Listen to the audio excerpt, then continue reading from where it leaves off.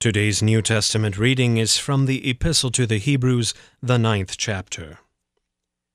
Now even the first covenant had regulations for worship and an earthly place of holiness. For a tent was prepared, the first section, in which the lampstand and the table and the bread of presence were. It is called the holy place. Behind the second curtain was a second section called the most holy place, having the golden altar of incense and the ark of the covenant covered on all sides with gold, in which was a golden urn holding the manna, and Aaron's staff that budded, and the tablets of the covenant. Above it were the cherubim of glory overshadowing the mercy seat. Of these things we cannot now speak in detail. These preparations having thus been made, the priests go regularly into the first section, performing their ritual duties. But into the second only the high priest goes, and he but once a year, and not without taking blood, which he offers for himself and for the unintentional sins of the people. By this the Holy Spirit indicates that the way into the holy places is not yet opened, as long as the first section is still standing, which is symbolic for the present age.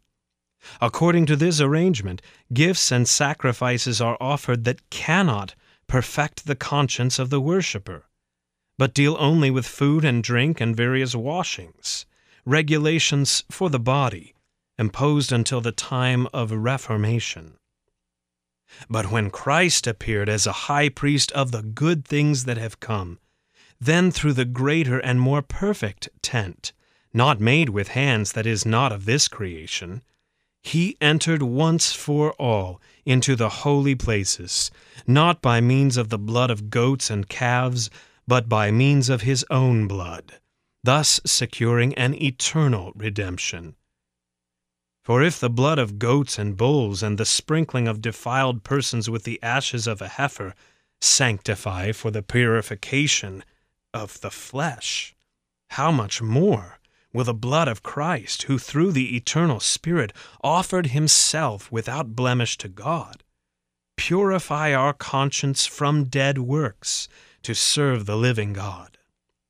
Therefore he is the mediator of a new covenant, so that those who are called may receive the promised eternal inheritance, since a death has occurred that redeems them from the transgressions committed under the first covenant.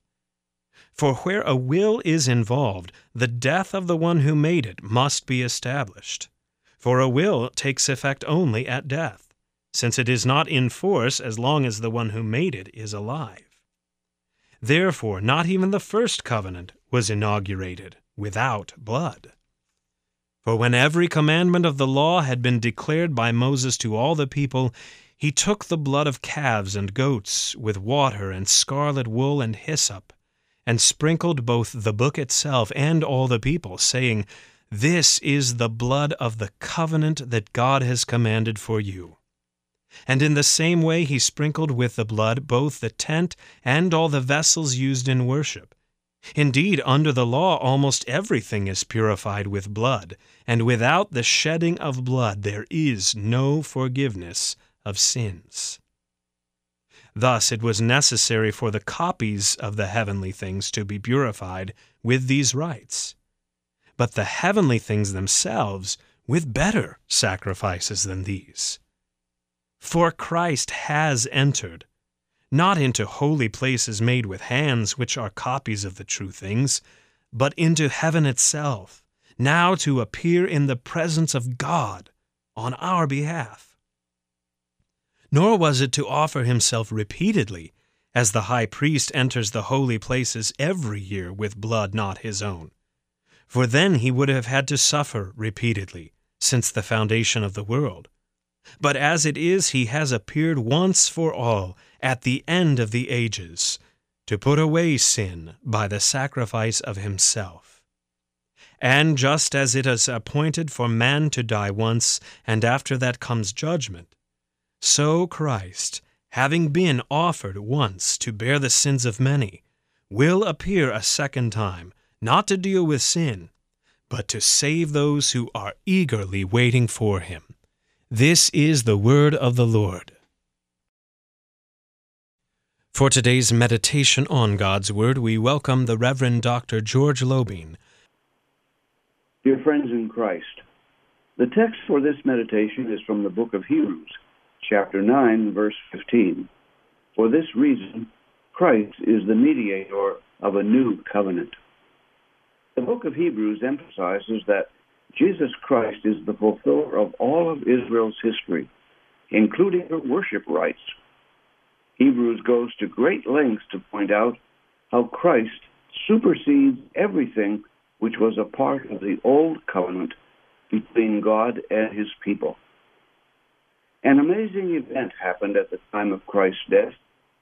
In the temple, the curtain that separated the Holy of Holies from the holy place was torn in two. The writer of Hebrews says that the life of Christ culminated by his entering into the most holy of holies, heaven itself, not taking bull and goat blood, but his own precious blood, in offering for the sins of everyone, and making a once-for-all sacrifice, a never-to-be-repeated offering, establishing a new covenant relation between God and people.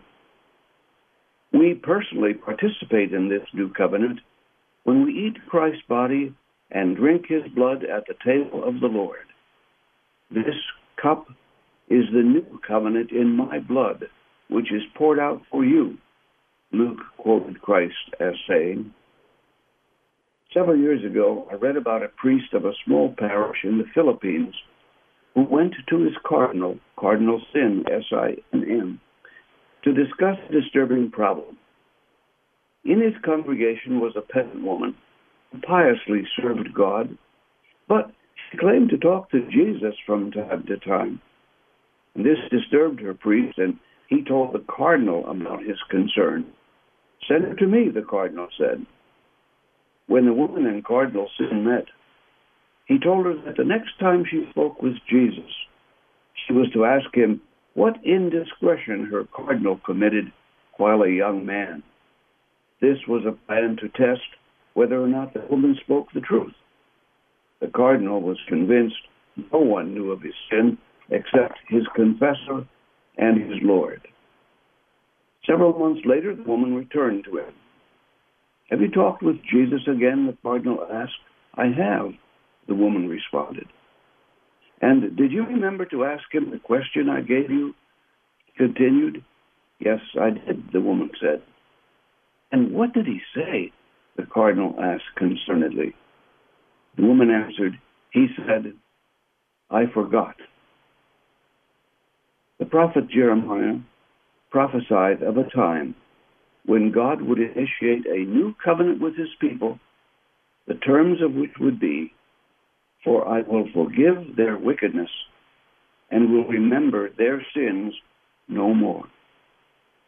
Whenever you are able, receive the body and blood of Christ our Savior in the precious Lord's Supper. You can have peace with God through our Lord Jesus Christ and the precious sacrifice he made in our stead. This is exciting, life-changing news. A forgetful God when it comes to our sin, and an unblemished lamb offering his blood in exchange for the punishment we deserve, are gifts from God that will bring joy and peace to our lives, even in our darkest hour. In the name of the Father, and of the Son, and of the Holy Spirit. Amen.